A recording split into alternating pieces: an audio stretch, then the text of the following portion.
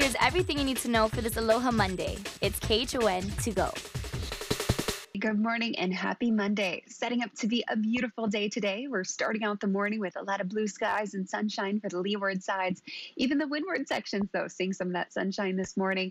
We did see a few passing showers, but those are already starting to clear up. So gorgeous conditions once again ahead. Now, in the big picture, we have an area of high pressure that's to the north of the state that's continuing to produce those moderate to breezy trade winds, which the stronger winds that are blowing to 25 miles an hour will continue through tomorrow.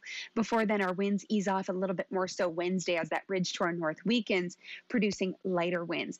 Now, of course, we've been tracking the brush fire over on Maui. Now, although that is for the most part contained now, mostly contained, we're still seeing the extremely dry fuels along with the very breezy trade winds that's keeping red flag conditions in place over the windier locations around the islands, at least through today, but it looks like into tomorrow as well. So a red flag warning remains posted for south and west facing slopes of all islands through 6 o'clock this evening. So we're definitely seeing the dry conditions out there. Our winds are strong and going to be strong through tomorrow. So again, red flag warning posted.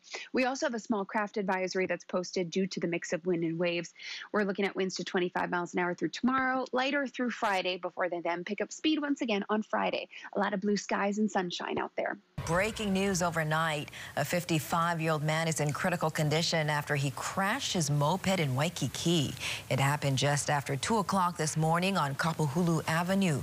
Police say it doesn't appear that another car was involved and that the man was not wearing a helmet. This investigation is ongoing.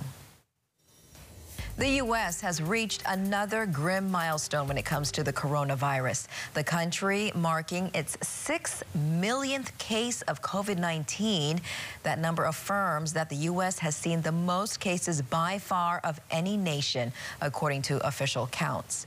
Brazil comes next with just under 4 million. The U.S. is also reporting more than 180,000 deaths. Of those, the CDC says 94% had underlying contributing factors. Coronavirus surge testing resumes later this morning on Oahu, and it comes as the city says about 1,000 specimen vials from the first day of testing in Kaneohe were mislabeled. Yesterday, testing took place at UH Manoa. People who took their tests last week Wednesday in Kaneohe were told their tests were inconclusive because the Honolulu Fire Department did not get correct guidance on how to label them. The city says it has resolved the issue and those affected have been asked to take the test again. As for today's testing sites, they are Kapiolani Park and Mililani District Park for walk-in testing only. UH West Oahu will be for drive-through only. The sites will be open from 9 to 2. You're asked to register at doineedacovid19test.com. That link is on our website, khon2.com. The State Health Department reported 1 new death and 200 new cases of COVID-19 in Hawaii yesterday. The 200 positives represent 7.2% of the day's tests. 174 of the cases are on Oahu, 4 on Maui, and 22 on Hawaii Island, raising the state total to 8,339. Of those, 5,756 are active. The outbreak at the prisons continues to grow. 3 more inmates and 1 more staff member at OCCC tested positive for COVID-19 yesterday. That raises the total number of inmates to test positive at that facility to 289 and number of staff to 58. The Hawaii State Public Library system is making more changes because of the pandemic. Dallas Ontiveros joins us live from the Kapuhulu Library with more on what's happening. Dallas?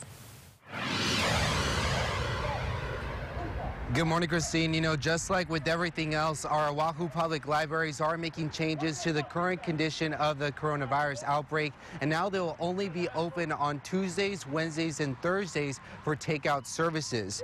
Now, in response to the outbreak and also to these temporary hour changes, they're also going to remain their book drops. They're going to remain open. Due dates and hold pickup dates will also be extended, and all Oahu libraries will continue to provide their services over the telephone during their regular public hours. And if you visit their website, librarieshawaii.org, you could still use many of their online resources, including ebooks, Ancestry Online, and Canopy as well. So I know it is a little bit of a mix-up, especially with school just starting right here, and we don't know what the internet connection is like for everyone else. But of course, if there are any more changes or any other temporary changes that does come to our Oahu Public Libraries, we'll keep you posted in our future newscasts. And you can also head over to our website at KHON2.com where you can read the latest. Until then, reporting from the scene here, Dallas Ontiveros, KHON2 News, working for Hawaii.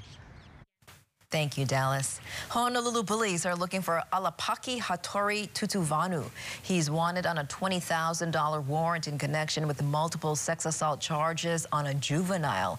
The 21-year-old is 6'2" and weighs 220 pounds and is often seen in the Waianae and Waipahu areas. If you know where he is, please call Crime Stoppers at 955-8300. Well, the 5-month wait is over. Art lovers are now allowed back inside the Metropolitan Museum of Art in New York. That's right. The Met closed its doors back in March at the start of the pandemic. And with the return of visitors, this museum undergoes extra cleaning and the crowd is capped at 25% capacity, which is still thousands of people per day when you consider as many as 40,000 people visited daily pre-pandemic. Now, to get inside, you're going to need a mask and submit a bag and temperature check. Scaled back hours are Thursday through Monday, and you must reserve your time before you go. And I heard a statistic earlier, 70% of visitors to the Met before this were tourists. So hopefully locals, New Yorkers, will go back to support the museum. Now, I'm not the artsy type, Christine, but when I lived in New York, I did go to the Met because it's one of those places that you just got to check out.